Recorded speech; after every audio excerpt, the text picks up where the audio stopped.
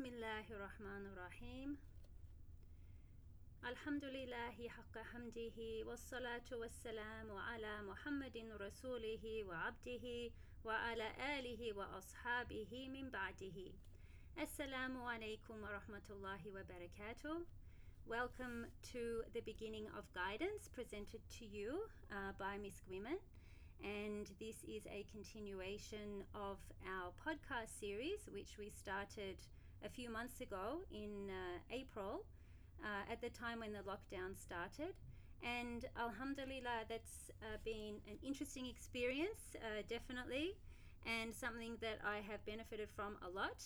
And I hope that some of the wisdom of Imam Ghazali, rahimahullah, and also Al-Imam Al-Jawi, who is our commentator, has been able to be shared with you, inshallah, in a way that perhaps you might not have been exposed to before.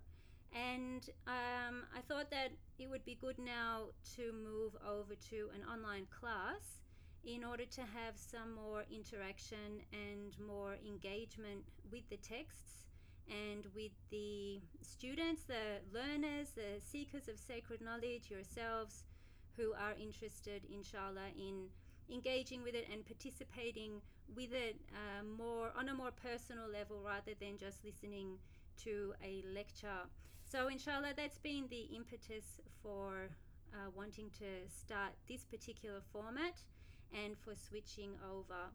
So my name is Abdullah, and I'm from Australia, and I currently live in Abu Dhabi, and this is where we are today. So ahlan wa sahlan wa marhaban, welcome, and thank you for joining us. And inshallah, let's get into our presentation today. As we have done through our podcast series, we always begin our class with the blessed dua of Imam al-Haddad.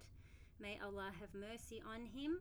And this dua is for seeking knowledge, and it's also to orientate us and to direct and guide our hearts towards what we are about to take in, inshallah, of sacred knowledge, of Quran, of Hadith, and inshallah to help us connect at the level of our hearts, and not just to have something come in one ear and go out the other, but that rather should go in one ear and stay there and enable us to think about it and ponder and think how we're going to act on this knowledge that we have been enabled by Allah subhanahu wa ta'ala to be exposed to. So Bismillah ar-Rahman ar-Rahim, I'll read it in Arabic, and you can read it yourself in Arabic or from the translation, inshallah.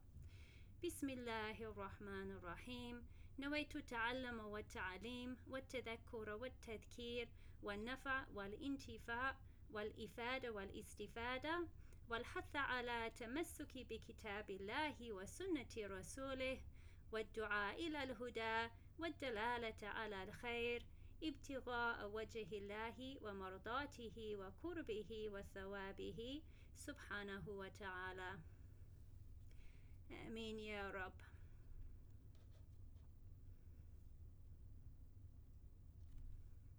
Before we start, there are just a couple of class etiquettes that we need to go through. The first is, please keep your screen and sound away from your menfolk. If possible, for some people that might be difficult, but if you can, then please do. Just to make it more comfortable for everybody, inshallah. And please enter the meeting with your registration name. So some people might enter with their name of their phone, such as Galaxy or iPhone or something like that. Please put your name in so we can just be comfortable that everybody's here. And if you click on your name in the list of participants, you would be able to change it there. So if you have come in with a number or a code or something other than the name with which you registered, then please go there and change it if you can, inshallah. Also, it's part of the etiquettes of seeking sacred knowledge that a person be in a state of wudu, of purification, if possible. So it's definitely not a requirement, but it's something that is a good habit, a good practice to get into, because it also reminds you that you are engaging with something which is sacred and something which is worthy of reverence and respect. And also to cover your hair, because as we know that the angels lower their wings in a gathering where people are remembering Allah, and seeking sacred knowledge is one of the highest forms of remembrance. And even though we are connecting virtually and scattered all over the world, inshallah, we believe those angels are with us and that they are covering us with their wings, that they are making istighfar for us. And the angels like to be in a place where a woman's aura is covered. And we know that also from the story of Sayyidah Khadija radiallahu anha, when Jibreel alayhi salam was in the company of the Prophet sallallahu alayhi wasallam, and then Khadija, may Allah be pleased with her, came in the room and her hair wasn't covered, and then Jibreel left. And so it's taken from our teachers that that is a sign that the angels prefer to be in the company where women's hair is covered. And you will probably know from your own families, your different cultures, and certainly from the older women who were never in the house except that their hair was covered, and this was a standard practice. So it's good to try and revive some of those traditions because these traditions do tend to get lost. It's good to revive them. It's good to remember the angels and to know that that is a part of the etiquettes of seeking knowledge. And also it's a good thing to model to your children. So if they are seeing you take wudu and they say, why are you taking wudu? Haven't you just prayed? You can say, I'm renewing my wudu because I'm going to attend a class now. And so that shows them that what you're doing has a great amount of value and is something to be revered. Anyway, as I said, it's not compulsory at all, but it's good to fulfill those etiquettes, inshallah. And also, if you have any questions, inshallah, they'll be addressed at the end of the class. If you have something really burning and you desperately have to ask it, then go ahead. Otherwise, inshallah, we'll address all the questions at the end, inshallah. A small request we have with regards to just organizing and messaging and notifications is that people who are joining the class, that inshallah, if you can join the Telegram group. Telegram is an app like WhatsApp, and it's very good for organizing. And inshallah, we do have a Facebook page and an Instagram page, but often people miss the messages.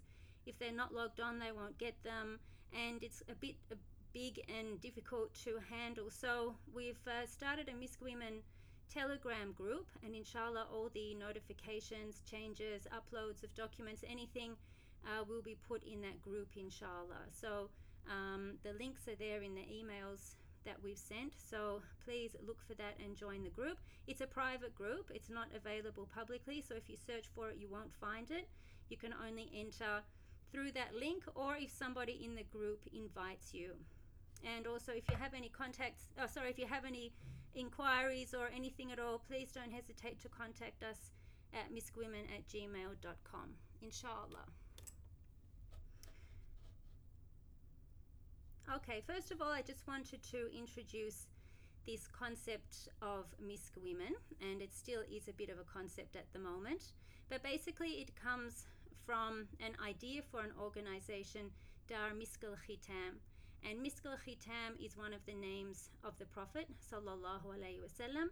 So calling it Dar Misk al-Khitam is in a way linking it to Dar al-Mustafa, which of course is our main organization that we follow with our Sheikh Habib Omar Ibn Hafid, may Allah protect him, and the shuyukh of the Ba'alawi and the shuyukh of the Ahl Sunnah wal Jama'ah. So inshallah, it's a way of connecting to that organization which we all benefit from immensely, and may Allah preserve it and keep it strong. And the MISK part also is an acronym for Muslim Institute for Sacred Knowledge. And inshallah, sacred knowledge there can also mean secular knowledge, because the time that we live in, we are required to know both sacred and secular knowledge. The sacred knowledge is for textual competence, so that we can understand our deen, so that we can understand our tradition and work out through that, as generation after generation before us has done, how to best be Muslim in the world. And the secular part is related to contextual competence, because we live in a very fiercely or aggressively secular moment in history. And just as it's important for us to know our Islamic knowledge, we also need to have a good understanding of our contextual knowledge, of our contextual situation. So what is the nature of the world that we're living in at the moment? What are the issues, and how do we best navigate our way through? So inshallah, that's our intention, is to provide textual and contextual knowledge. And the podcast for the beginning of guidance is an attempt at the textual knowledge, and our other podcast, Left or Right, the Straight Path Please, is a way of trying to address some of the contextual and contemporary issues that we're dealing with at the moment. And inshallah, I will be presenting some lecture series coming up with regards to some of the contextual issues.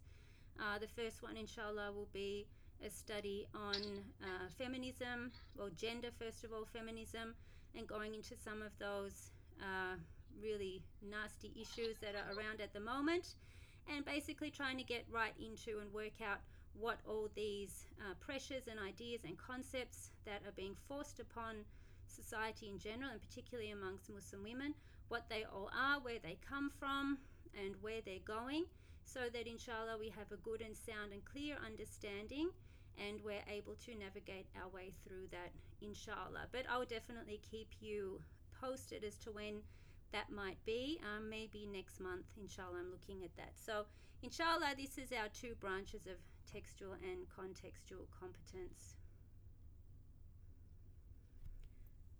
Okay, first of all, inshallah, we're going to start with a couple of ayahs here which are looking at the concept of hidayah, of guidance. So the first one, Bismillah ar-Rahman ar-Rahim, where Allah subhanahu wa ta'ala addresses the Prophet sallallahu alayhi wa sallam, and he says, إِنَّكَ لَا تَهْدِي مَنْ أَحْبَبْتَ وَلَكِنَّ اللَّهَ يَهْدِي مَنْ يَشَاءُ وَهُوَ أَعْلَمُ بِالْمُهْتَدِينَ. Indeed, O Muhammad, you do not guide whom you like, but Allah guides whom He wills, and He is the most knowing of the rightly guided. In Surah Al-Qasas, Surah 28, Ayah 56. So what this indicates to us is that hidayah is something that comes from Allah subhanahu wa ta'ala. Guidance is not something that you can give yourself or other people. It's not something you can will for yourself, but it is a gift. It's a light. It's something that is placed in your heart. And when a person realizes that they have been given this gift of hidayah, then it's up to them to act upon that. Because somebody might have it or might come to them and then they walk off and they leave it, or they ignore it, or they don't nurture it and cultivate it, or give it its proper right when it is something that has been gifted to you. And it's different to Iman. Iman is something which actually is an intellectual concept, which is a really different way of looking at it compared to what we would be used to, particularly through the English language, because most of our religious language actually comes from Orientalists, 19th century Orientalists, who translated various Arabic words, or a lot actually of Arabic words, into English using language that comes from Christianity. So when we talk about Iman and we call it faith, then immediately we have a concept of faith being something which comes from the heart, or that it's a choice, or that I can say, well, I choose to be Muslim, for example, as though somehow I've put it in myself, in my heart, to have this belief in Allah subhanahu wa ta'ala and the books and the angels and the messengers, etc. Whereas Iman is actually an intellectual concept, first of all, because it's when the person looks around them and starts to think that there must be a creator behind this world. When you look at the movement of the sun and the day and the night, and when you look at the creation and how everything has a beginning and an ending and how there's constant change.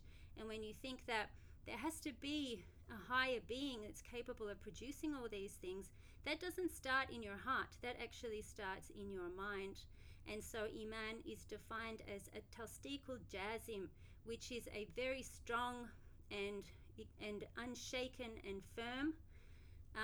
When we say belief there, we don't mean belief as in faith, but it's tasdiq, it's like sidq, it's a state of knowing truthfully that what you are believing in and understanding is true and certain, and that your certainty in that is firm.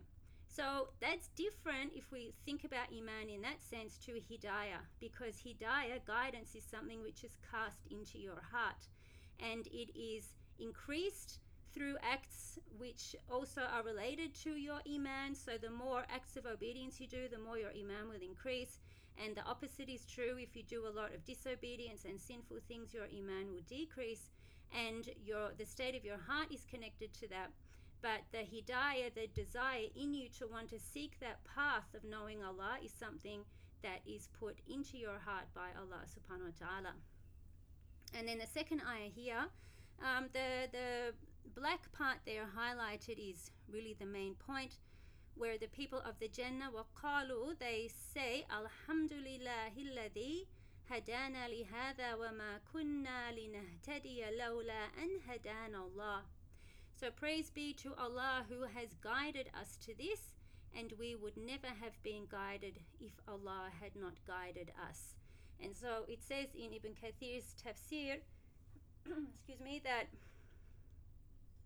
the people of Jannah, when they get to Jannah and when they look at a doorway to the Jahannam, to the fire, that they say praise to Allah who has guided us to this, because their guidance and their following guidance has landed them there. The ultimate abode for those people is Jannah. And so they know that Allah is the one who's taken them on that path, and that a human being is not able to guide themselves if Allah had not guided him or her. So we ask Allah to increase us in guidance, in Hidayah, and we will have a look now at what Imam al-Ghazali means by when he calls his book The Beginning of Guidance. Can I just check, is the sound and everything okay? Is everybody able to hear clearly? Yes, alhamdulillah. Okay, alhamdulillah. Right, so we're going to have a very brief overview of part 1, which we completed in the podcast series. And today, inshallah, we're going to start with part 2. So first of all, very briefly, an overview. So Imam al-Ghazali, everybody would be familiar with him.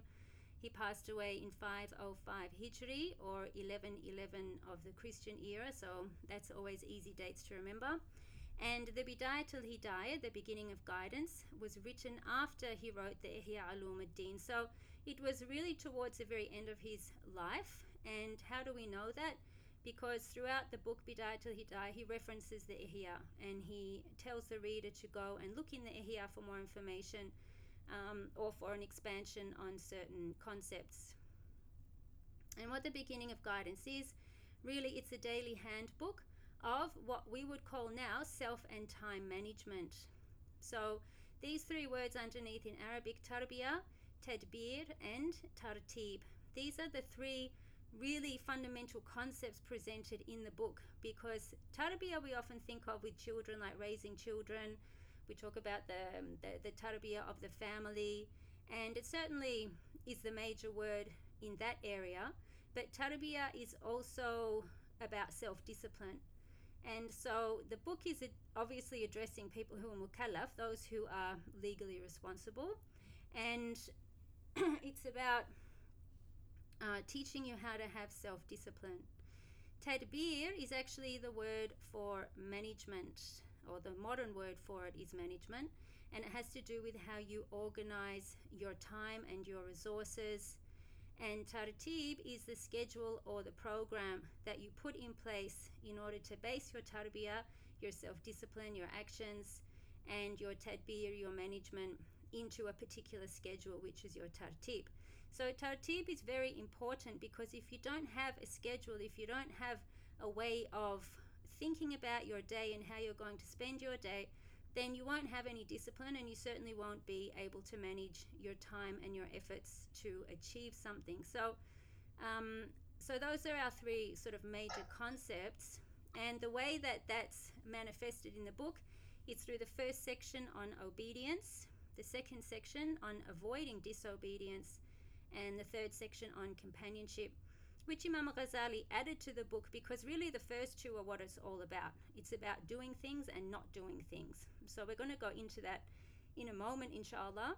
And as for the companionship, he said in the book that he's added it in order to complete the concepts, because as Muslims we don't live in a vacuum, we don't live on our own, we're always with other people, and Islam is a very social religion.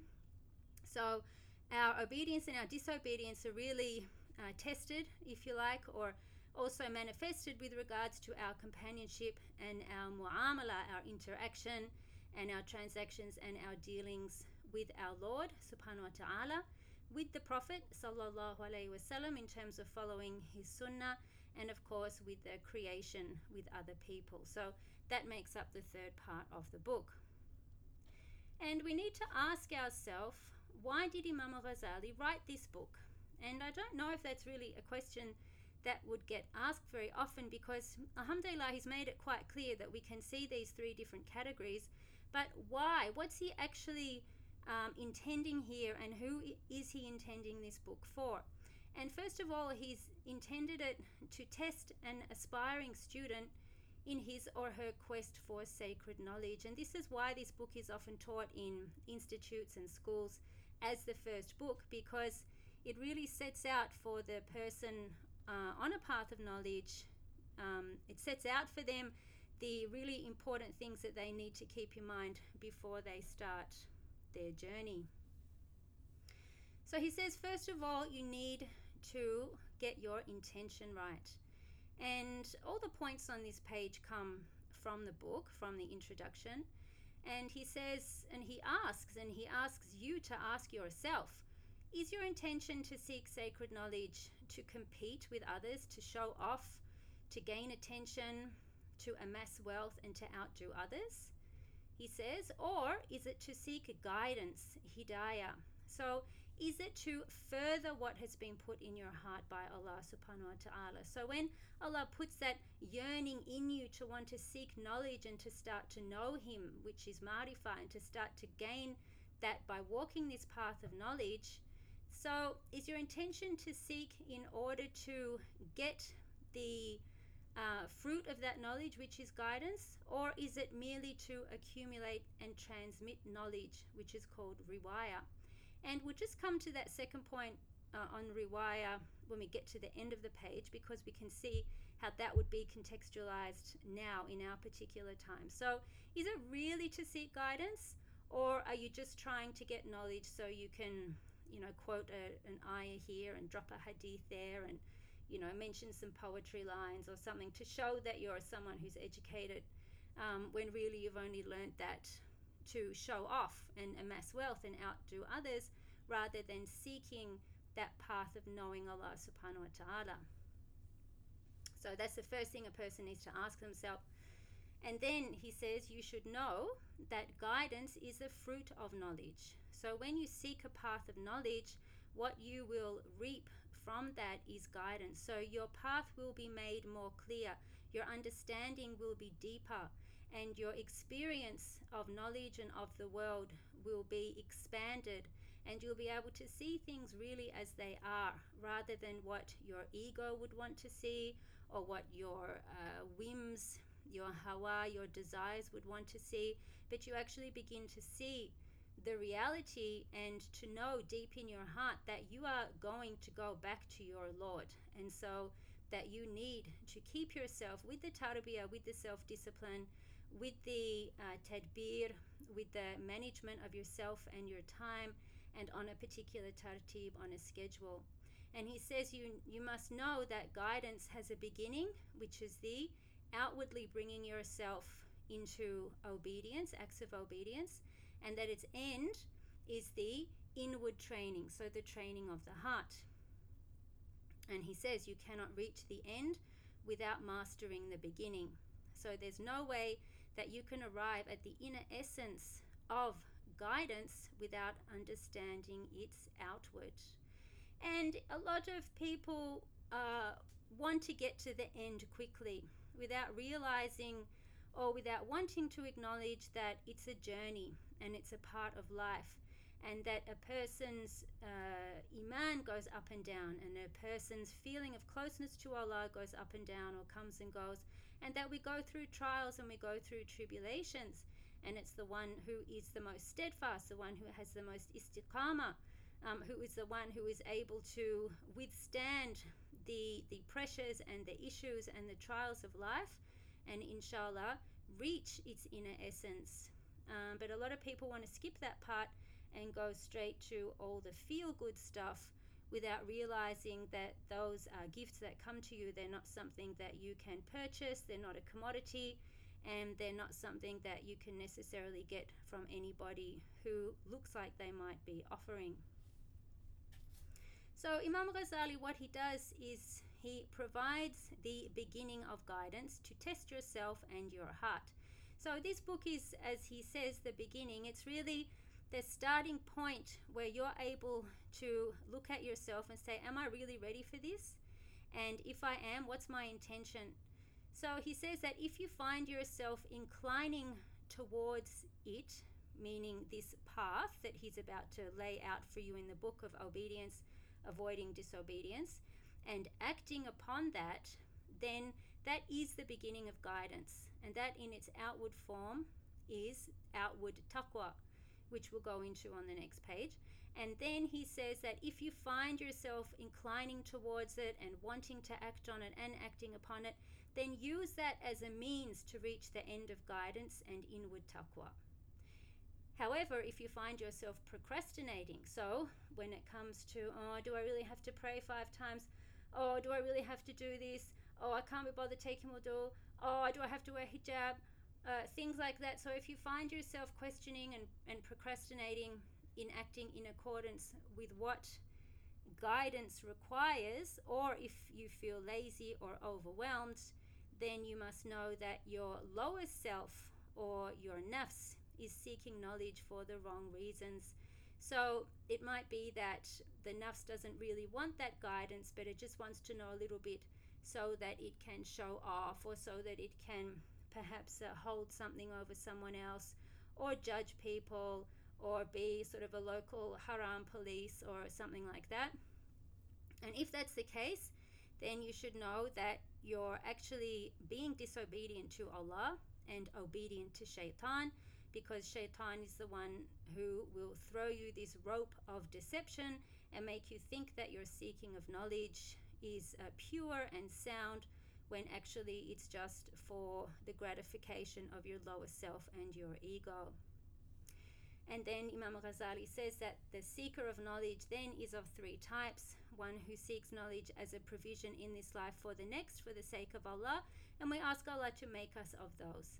And Imam Ghazali tells us to be of this type. Be one who seeks knowledge in order to benefit yourself and to provide for yourself all that is good in this life, so that inshallah you can sow in your plot, in your harvest area, which is this lifetime, and then reap the reward, the crops, the benefit of that in the next life, inshallah, but sincerely for the sake of Allah. Or you might be one who seeks knowledge for status and wealth, and inshallah, if that's the case, then you'll know what you're doing. And he says that if that is the case and you feel that discomfort in your heart because you know you're doing it for the wrong reasons, then you should sort yourself out and make your tawbah, repent, and because you never know when death will come, so you should try and fix yourself and your intention and seek knowledge and be of those in the first group. And he says, be very, very careful, waylak, don't be the one who uses knowledge to amass fortune. Gather a large following and imitate scholars, for those who do that are deluded and lost. So when we talk about this first point at the top about people who seek knowledge to accumulate it and transmit it, so riwaya there means to transmit knowledge, then we can see that not so much in the sphere of Islamic learning these days, but more in academia.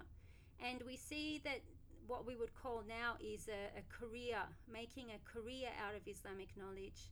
And a lot of people will seek knowledge in order to, as he says, to amass fortune, so to write papers, to be involved in this kind of knowledge production around Islam, because you'll find that in academia a lot of what is produced has got nothing to do with the actual Islamic knowledge, say of fiqh or usul al fiqh, unless it is to critique those things in terms of a Western concept of social justice, or what is right or wrong, or some type of gender critique, for example, of the fiqh.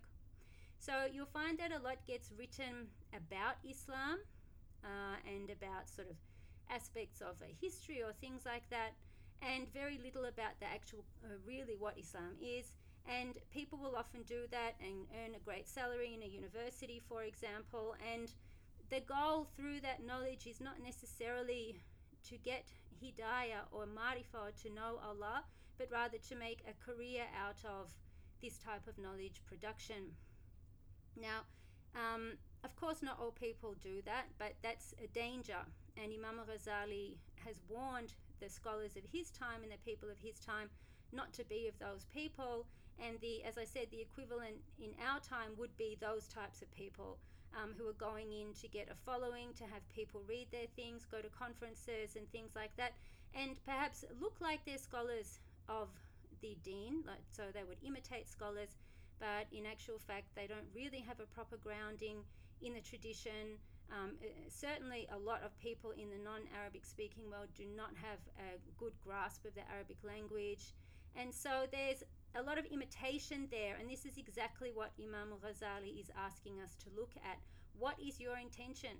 Do you want to be somebody who, not just in academia, but for example goes on TV and talks to people about Islam, but really doesn't know much about it, never studied, never memorized a small treatise on fiqh, or never sat and studied Imam Nawawi's 40 hadith, or things like that? So some real basic and fundamental things. Never studied a small book on Aqidah, but suddenly gets put forward in the community as a spokesperson on Islam and gets a large following and pretends that they know things, when really, if you tested their knowledge, you'd find that they knew very little at all. So, as I say, this is not my judgment on these people, but this is a contemporary example of what Imam Ghazali is asking the person who seeks knowledge to question in themselves.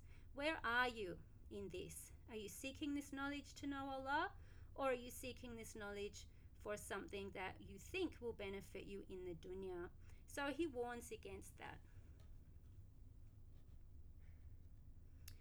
So Imam Ghazali says, if you ask, what is the beginning of guidance in order to test myself and my intention for seeking knowledge? And he says, know that its beginning is outward taqwa, as we said, this word taqwa. And outwardly, taqwa is, well, if you look at the red line underneath, it says taqwa is obeying divine commands and avoiding divine prohibitions through outward and inward actions. So that's your definition of it. And it's manifested in 3 different areas. So at the top of the page, its beginning is outward, which is following the Sharia, and the tariqah, which is a path of purification, and that its ending is inner taqwa, which is haqiqah. And haqiqah, or like the spiritual realities, are defined as spiritual secrets, understanding ultimate truths and realities, knowledge of inner states, and spiritual unveilings. So Al-Jawi, in his commentary in the earlier part of the book, he likens the Sharia and the Tariqah and Haqiqah. He says that وَمَثَلَ بَعْضُهُمْ الشَّرِيعَةَ بِالسَّفِينَةِ. He says some of the scholars have likened the Sharia to a ship or a boat, وَالتَّرِيقَةَ بِالْبَحَرِ, and that the Tariqah the path of spiritual purification is like the sea.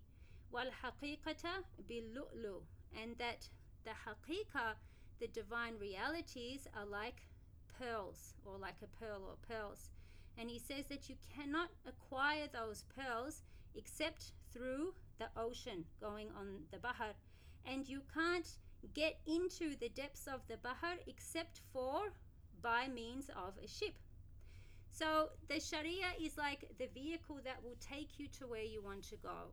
And the Tariqah is the path that this vehicle is on, and the Haqiqah is the jewels that you will be able to dive into and acquire once you've got to that part of the journey where those jewels, those pearls can be found.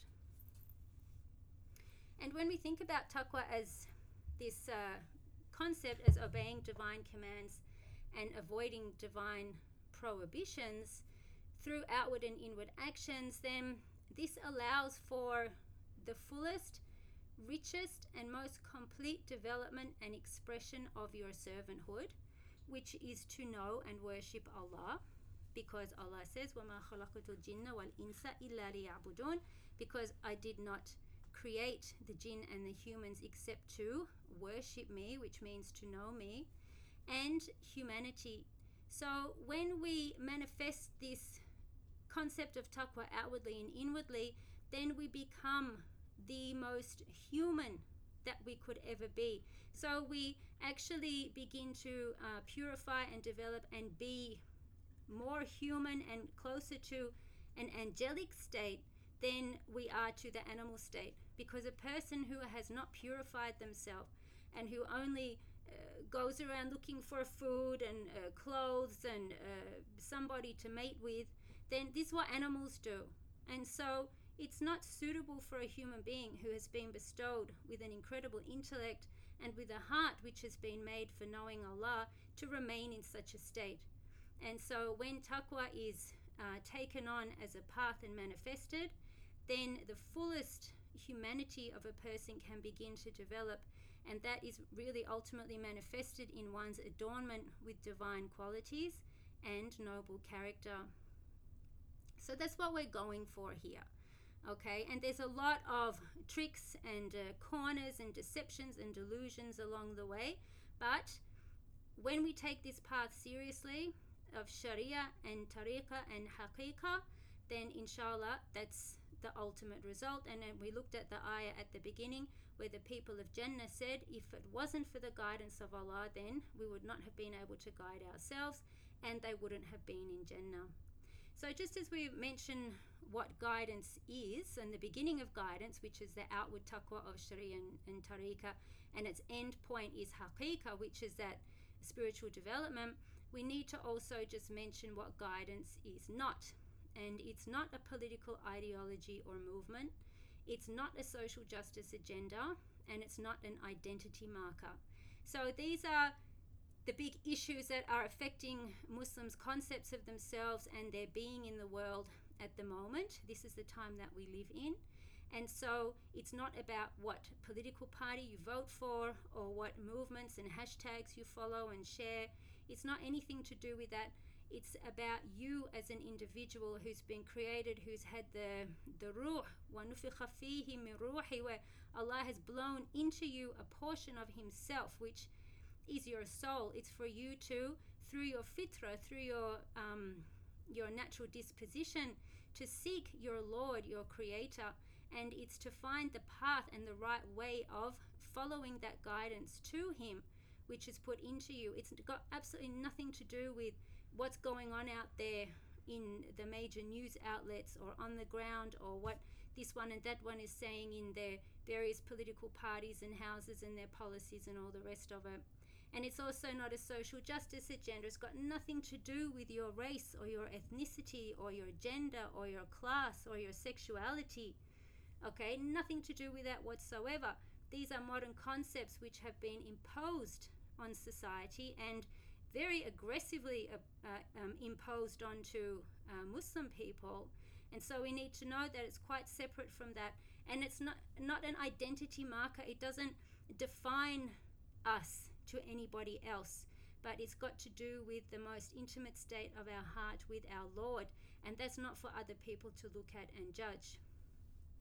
Likewise, guidance is not a fashion, beauty, or makeup trend.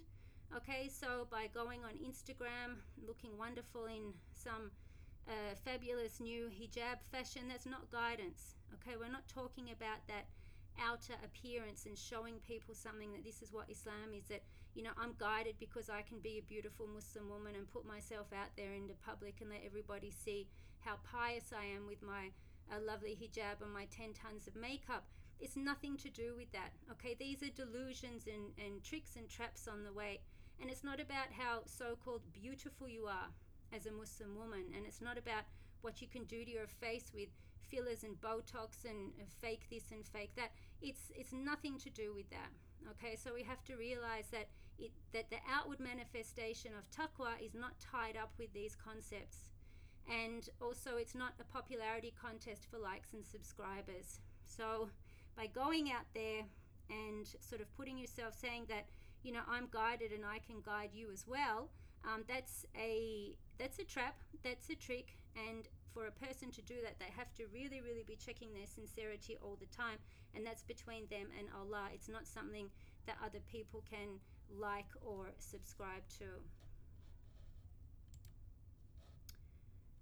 Okay, so this is the outline of the book, and in part 1 there in the grey, we've covered that in our podcast series, so episodes 4 to 22, and it's this middle part 2 on avoiding acts of disobedience, that inshallah we're going to begin looking at today. And then inshallah bi'idhnillah we'll move over to part 3, the etiquette of companionship with the Creator and creation. So if you look at part 1 just briefly, this is the tartib, this is the schedule. And Imam Ghazali lays out this daily schedule of from when you wake up from sleep and those etiquettes, and right through your purification, the 3 types, wudu, ghusl, and tayammum, then going to the mosque, dhikr that you'd make until sunrise, and how you should spend your time. I'm just going to sneeze, just a moment, sorry. Sneeze. Why would you say that? Because I don't want to sneeze into the thing. Okay, it didn't come.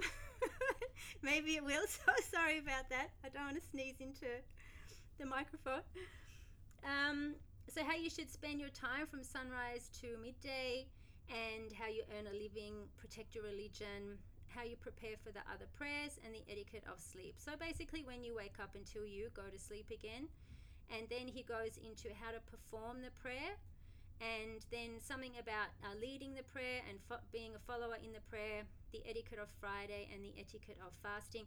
And as we said all the way through, the fiqh that's presented here is the Shafi madhab, but also it's not complete. So if you didn't know anything other than that, you'd really just have the bare bones, and you really should go at least once a year and attend fiqh classes and renew your knowledge, because fiqh is something that can easily be forgotten.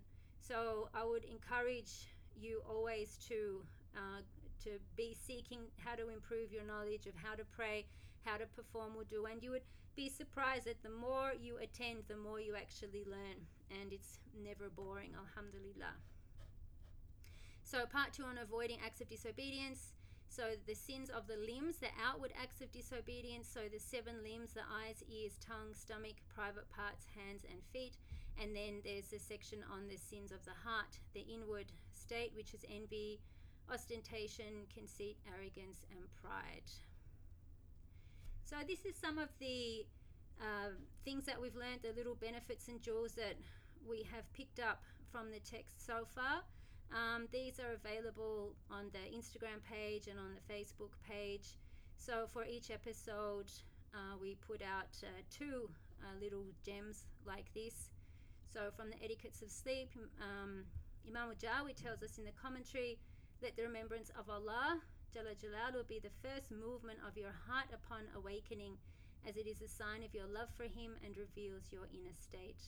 So this is the type of knowledge that we get from the commentary. And then in Allah subhanahu wa ta'ala accepts the portion of your prayer in which your heart and mind are present and attentive of Him. So there are reminders, and there are things that we can benefit from deep in our hearts, inshallah. Imam Ghazali says that beneficial knowledge is that which increases you in your fear of Allah, yearning for the akhirah, and knowledge of how to worship Him. And it opens your insight into your defects, the scheming of shaitan, and what spoils your worship. And most importantly, it reduces your yearning for this world. This is another comment here, that these days we have such a low opinion of motherhood that we think Allah only values us if we are engaged in acts of formal worship, not if we are busy in the role of raising human beings, which is where He has put us. So this relates now to how you turn your entire life into an act of worship through your intention and through understanding the situation that you are in and making your life an act of worship. Okay, so let's move now to part 2 on avoiding outward acts of disobedience. And we will just cover the introduction today and pick up some interesting things that Imam Jawi has mentioned in the text. So the red is the actual text, the Bidayatul Hidayah, beginning of guidance, and the English translation is adapted from other translations. I don't have permission to use other people's PDFs or copies of their books, but if you would like an English translation, then I recommend the beginning of guidance, the White Thread Press. They have a good translation, which I use mostly, but this is adapted so that there aren't any copyright issues. So Bismillahirrahmanirrahim. This is Al-Qism Al-Thani, the second section. اعلم أن الدين شطران أحدهما ترك المناهي والآخر فعل الطاعات. So know that the deen is comprised of 2 parts. One of them is leaving what has been prohibited, and the other is performing acts of obedience. So this is our core aspects of taqwa, which is performing and doing what Allah has ordered us to do and leaving what Allah has divinely prohibited us from doing. And Imam al-Ghazali says that وَتَرْكُ الْمَنَاهِ هُوَ الْأَشَدُ فَإِنَّ الطَّاعَةِ يَقْدِرُ عَلَيْهَا كُلُّ أَحَدٍ وَتَرْكُ الشَّهَوَاتِ لَا يَقْدِرُ عَلَيْهَا إِلَّا الصِّدِّيقُونَ فلذلك قال رسول الله صلى الله عليه وسلم المهاجر من هجر السوء والمجاهد من جاهد هواه. So he says that leaving what has been prohibited is far more difficult and serious. Indeed, everyone is capable of performing acts of obedience, but only the truthful are capable of leaving desires. Regarding that, the Messenger of Allah sallallahu alaihi wasallam said, "The true immigrant is the one who leaves evil, and the true warrior is the one who battles with his passions." So let's see what Imam Jawi tells us about what Imam al-Ghazali means by these statements. And so he says, first of all, that the 2 parts, obviously there's juz'ain, there's two sections, and of the statement here that tarkul manahi huwa al-ashad, so leaving what has been prohibited is far more difficult and serious. So he says it's athqal. So this is the adjectives or the description for what he means by it's more difficult and more severe. He says it's heavier, it's athqal wa as'ab, and more difficult than performing acts of obedience. And for that reason, then he says وَلِذَلِكَ كَانَ أَكْثَرَ ثَوَابًا مِنْهُ. So he says for that reason it carries more reward than the performance of acts of obedience.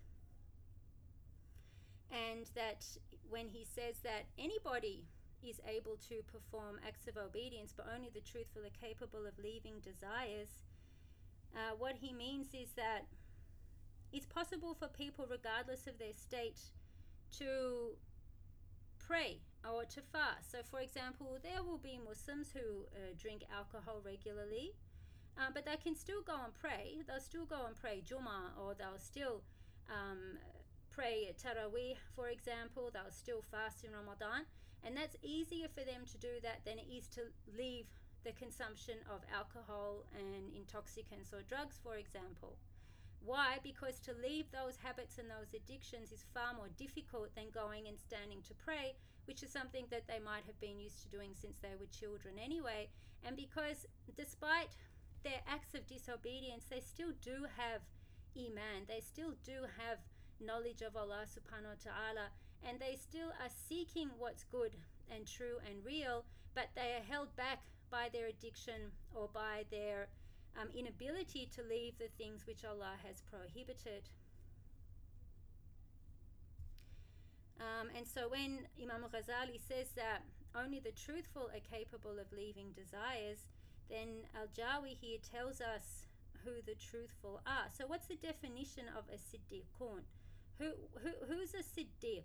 Okay, who's somebody who is able to truthfully and capably leave their desires? And he says that وَهُمَ الَّذِينَ سَعَدَتْ نُفُوسُهُم. So he says they're the ones whose nufus, whose souls have risen sometimes by maraqi nadar fil hujaj wal ayat. So those who have experienced and risen up through the sweetness and what has come to them of learning the hujaj, which is the proofs, and the signs, the ayahs. So that's somebody who's immersed in sacred knowledge and who gets this feeling of elevation within themselves through knowing what the scholars have said, through knowing this tradition. So when they go into an issue, for example, whether it be in aqidah or fiqh or hadith, or when they read a hadith or when they read a commentary or what the scholars have said, then the one who is a siddiq is the person whose heart actually gets raised up and purified, and it starts to sing almost, like it's a joy for that person to be involved in learning, and they get that real taste of that sweetness of knowledge. And then he says, and other times, and that's the discursive knowledge, okay, so that's a knowledge that we get through books. And then he says, and other times their souls are like in a mi'raj, so they get raised up through purification and riyada, which is through practice and training. Riyada is literally the word they use for sport, but what it means here is the spiritual, or the training of the limbs.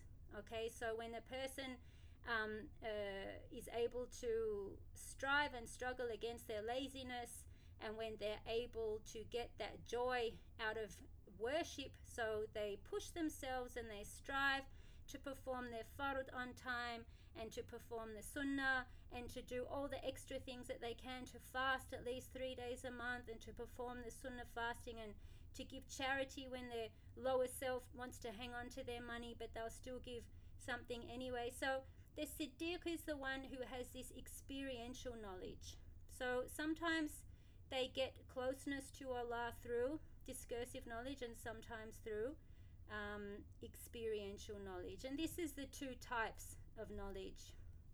And then he says that happens and that combines in them until they're able to observe things and speak about those things according to how they actually are. And that's reality. So the person who is able to leave their desires is the person who can follow both of those ways of being, and to the point where they're able to actually see clearly what's going on, and to tell people about things how they actually are. And then the hadith there where the Prophet says that the true immigrant is the one who leaves evil, and the true warrior is the one who battles with his passions. So the word that's used there is al-muhajir and hajara. So muhajir is the immigrant. So you have the muhajirin, so those Muslims of the Sahaba that left Mecca and made their migration to Medina, so it comes from that word. There's a bit of discussion here, scholarly discussion amongst the particular hadith, and there are other riwayas, other narrations which are similar in meaning but not quite the same as what Imam al-Ghazali put here, so there's a bit of talk about that. And then Al-Jawi goes off on a bit of a tangent, and he mentions here that the nafs, the ego, has soldiers. And so he informs us that what is going to work against you is letting loose these soldiers for your ego. And he says there are 10. And he says the first is hirs, which is overzealousness. So if a person has this overzealousness and they're not able to abandon it, then it's going to end up being a soldier and fighting for their nafs, their ego and their lower self. And it's going to be an impediment to the person who wants to overcome their lower self. So that's what you need to weaken. So he mentions 10. He says, I'll just translate them. He says overzealousness and desire, stinginess, and ragba, which is also desire. So the first desire, shahwa, is more like your base desires, like lustful desires. And then ragba, the second word there, which we would also in English call desire, is more things like that. You desire worldly things. So you desire possessions and ornaments and wealth and fancy stuff. Another one is a zayg, which is perversion. So there's a slight leaning towards that which is perverted or a bit crooked. Then qaswa, which is like callousness. And su al-khuluq, which is bad character. Al-amal, which means hope. But in this case, it's what they call high hopes or false hopes. So where you hope for this and you hope for that, but you do absolutely nothing to try and attain that. So it's just like dreams, like oh yeah, one day I'm going to do this, I'm going to do that, but it's all just wishful thinking. Tama, which is greed, and kasal, laziness. And then he goes on and he adds another list to that of the junud of the hawa, so the soldiers or the warriors, those aspects of a person's lower self, which obviously need to be purified and which will fight for a person's whims. So we have ego, the nafs, and whims and caprices and also opinion. So what a person thinks about something without even really knowing for sure if it's true or not. So he says that hasad is one of those. At-tajabbur, which is being domineering. Ujub, vanity. Kibr, arrogance. Al-ghil, which is hatred. Al-makr, scheming. Waswasa, so availing yourself to the waswasa of shaitan. Mukhalafa fil amr, so doing the opposite of what you're ordered to do, so being rebellious. Su'adhan, which is having a bad opinion of Allah and of His creation. Al-jidal, which is argumentation. And he says that this has been provided by the scholar Al-Hamadani. So these are the things when we talk about what's more difficult for us to leave rather than the performance of acts of obedience which are easier. That's actually what's being referred to here. So all the actions that would emanate from a person coming from the basis of those 20 characteristics that he's listed there, 10 of them from the ego and the other 10 from a person's whims and caprices. And then Imam Ghazali says, وَعْلَمْ أَنَّكَ إِنَّمَا تَعْصِي اللَّهَ بِجَوَارِحِكَ. So know that you disobey Allah with your limbs. وَإِنَّمَا هِيَ نِعْمَةٌ مِّنَ اللَّهِ عَلَيْكَ وَأَمَانَةٌ لَدَيْكَ. And they are indeed a bounty from Allah and a trust that you possess. So your limbs, your body parts, are the very aspects and parts of your physical reality that you disobey Allah with, based on those 20 characteristics which are residing somewhere in your lower self and in your whims and caprices. So when you get motivated to act on those lower aspects of yourself, the action that comes out is obviously on your limbs. And so a person has to purify their limbs, okay, and get rid of that lowly aspect of themselves and go further still into their heart to get rid of the motivation or the thing that's driven them to want to act on that. And inshallah, that's how they will be of those who are truthful in their seeking of Allah subhanahu wa ta'ala. And so he says that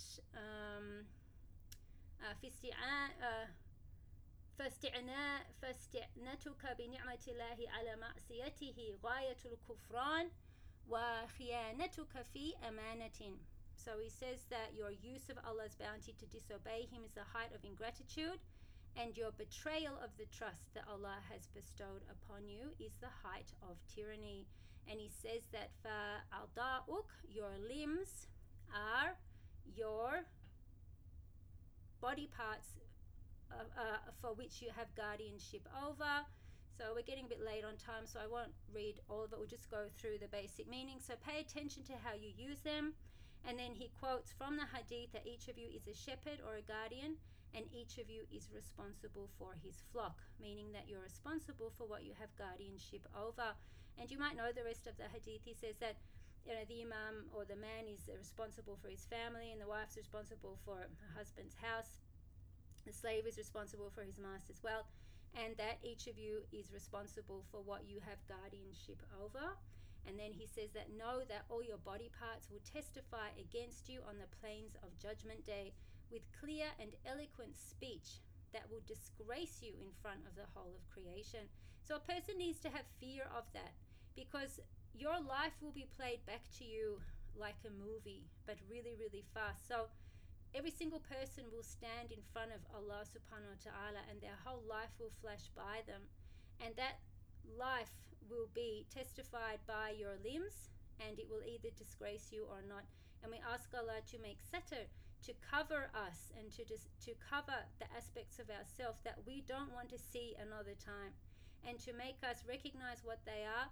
And even if we don't know what they are, but we ask Allah to forgive us of those things and cover us so that we are not disgraced, and to give us the ability to control ourselves and to control our limbs so that they don't speak against us on that day. And then there are two ayahs that Imam Ghazali mentions. The first one is Surah An-Nur, where it says, Bismillah, يَوْمَ تَشْهَدُ عَلَيْهِمْ أَلْسِنَتُهُمْ وَأَيْدِيهِمْ وَأَرْجُلُهُمْ بِمَا كَانُوا يَعْمَلُونَ. On the day when their tongues, their hands, and their feet will testify against them for what they used to do. And then the other one is from Surah Yasin, الْيَوْمَ نَخْتِمُ عَلَىٰ أَفْوَاهِهِمْ وَتُكَلِّمُنَا أَيْدِيهِمْ وَتَشْهَدُ أَرْجُلُهُمْ بِمَا كَانُوا يَكْسِبُونَ. On this day we will seal their mouths, and their hands will speak, and their feet testify as to what they have earned. So Imam Ghazali cautions and counsels us, and he says, protect your entire body from disobedience, O destitute one, O miskin. Only those designated to enter the 7 doors to the fire are those who disobeyed Allah with their 7 limbs: the eye, the ear, the tongue, the stomach, the private parts, the hand, and the foot. So we'll just mention 1 or 2 points here from the commentary that Imam Ajawi has made. And he says that this number 7 here, and the 7 doors to the fire, so he mentions the 7 levels, and we seek refuge in Allah from them, from all of them. And the highest one is closest to the bridge, to the sirat that everyone will cross over, and the lowest one is the one that the munafiqeen, that the hypocrites will be in. And we ask Allah to protect us, inshallah, from any such punishment or outcome which we really would not be pleased with. So he mentions all those by name, and he also mentions here the 8 doors. So the 8 doors to Jannah.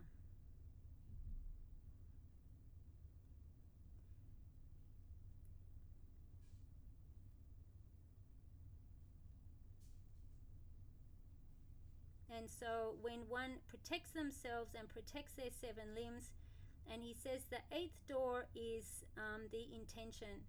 So when a person acts accordingly and in a good way with a good intention, inshallah, then that represents the 8 doors to the Jannah. Inshallah, may Allah make us enter those doors without any hisab. Ameen ya Rab. And he also says at the end here,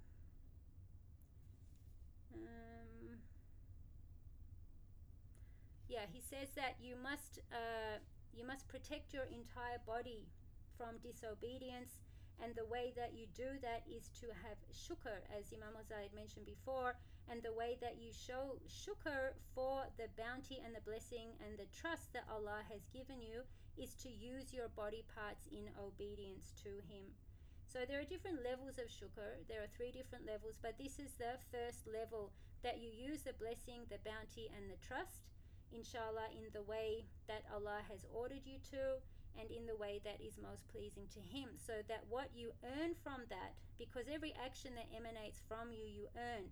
You either earn for yourself or you earn against yourself.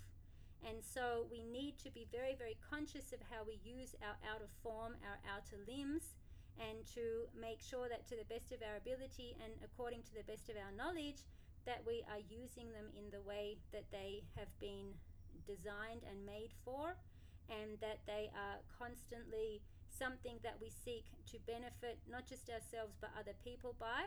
And Imam Al-Jawi talks about the Tawteen, which is being established in ithar, so being established in preferring others over yourself, itharul khair.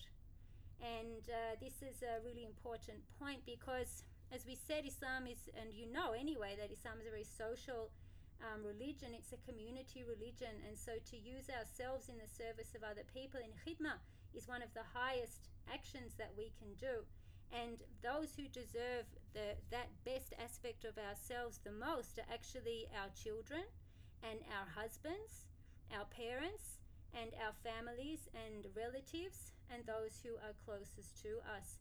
And so if we are tested by them and we are able to conduct ourselves outwardly and inwardly in the best of ways, then inshallah we will have established ourselves with patience in this arena or this domain of giving to others and benefiting others through ourselves. And inshallah we will not have fallen into following our shahwa, into our lower selves, and we will be of those, inshallah, whose migration is to Allah subhanahu wa ta'ala, and those who are the true warriors who are able to fight against their lower selves. So we ask Allah subhanahu wa ta'ala to make us of those people, to give us a deep understanding and ability to act upon what we know, and to constantly increase us in knowledge, which is the worship of the heart, and to increase us in good actions, the worship of our bodies, until the very day when we turn back and we go to Him and we're able to stand there, inshallah, and go to paradise, inshallah, without any reckoning. Ameen ya Rab. Okay, so we'll stop there and go over to some questions now, inshallah. So please unmute yourself or write in the chat. I guess I better go to the chat. So before we go over to the chat, again, please join the Telegram group for this class. And we also have a Google Drive folder which is available. I think there was a link in the email, or there will be another link. And the Arabic text of the Bidayat al-Hidayah, all with harakat, is available, and also the commentary of Imam Al-Jawi. And if you have any, and also I'll put the slides up, so for each class, inshallah, where there are PowerPoint slides or any extra materials, then they'll also go in that folder. So inshallah you have access to that. And please contact us again at misswomen@gmail.com for any inquiries. You can also check our Instagram and Facebook, inshallah. Oh, okay, so I'll fix that. May I know the commentary? Imam Al-Jawi, who came from Java, and he passed away about 1892, I believe, in Mecca, and he was a great commentator, and he wrote his tafsir, he wrote commentaries on fiqh and aqidah. He has a number of books. Very, very great scholar, alhamdulillah. You can get the Google Drive link, I think it's in the email, but we can also put it on the Telegram group, inshallah, so it should be there.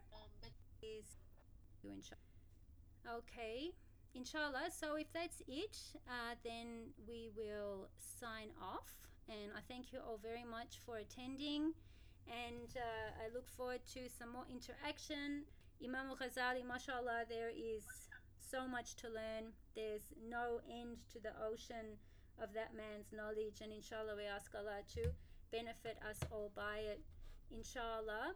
And we'll just go to our last slide here.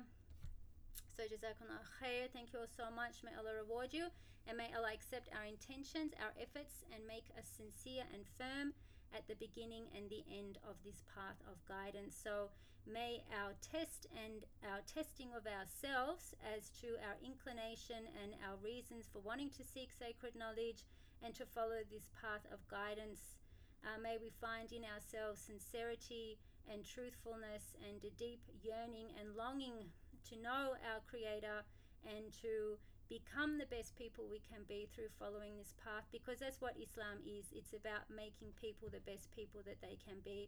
And inshallah, we ask Allah to give us that guidance and to make us sincere on that path of seeking its outward form of taqwa and also its inner form of taqwa, and coming to know, inshallah, the divine realities and the spiritual secrets, and to dive into the ocean and get to the place where we're able to collect those pearls and treasure those pearls and know that indeed we've taken the very best of the dunya and given the best of ourselves in this dunya, and inshallah that we will be pleased with what we see on the Day of Judgment. And we ask Allah to forgive us, have mercy on us, guide us and protect us, our children, our families, our husbands, and all the Muslims, inshallah, and to guide us through the practice of this, out of the fitna, out of the difficulties, the trials and tribulations that we are in as individuals and communities and as an ummah, and to be of those who truly say Alhamdulillahi Rabbil Alameen. Wa sallallahu ala Sayyidina Muhammad wa alihi wa sahbihi wa sallam. Subhanaka Allahumma bihamdik. Ashhadu an la ilaha illa anta astaghfiruka wa atubu ilayk. Assalamu alaikum wa rahmatullahi wa barakatuh. Thank you so much, and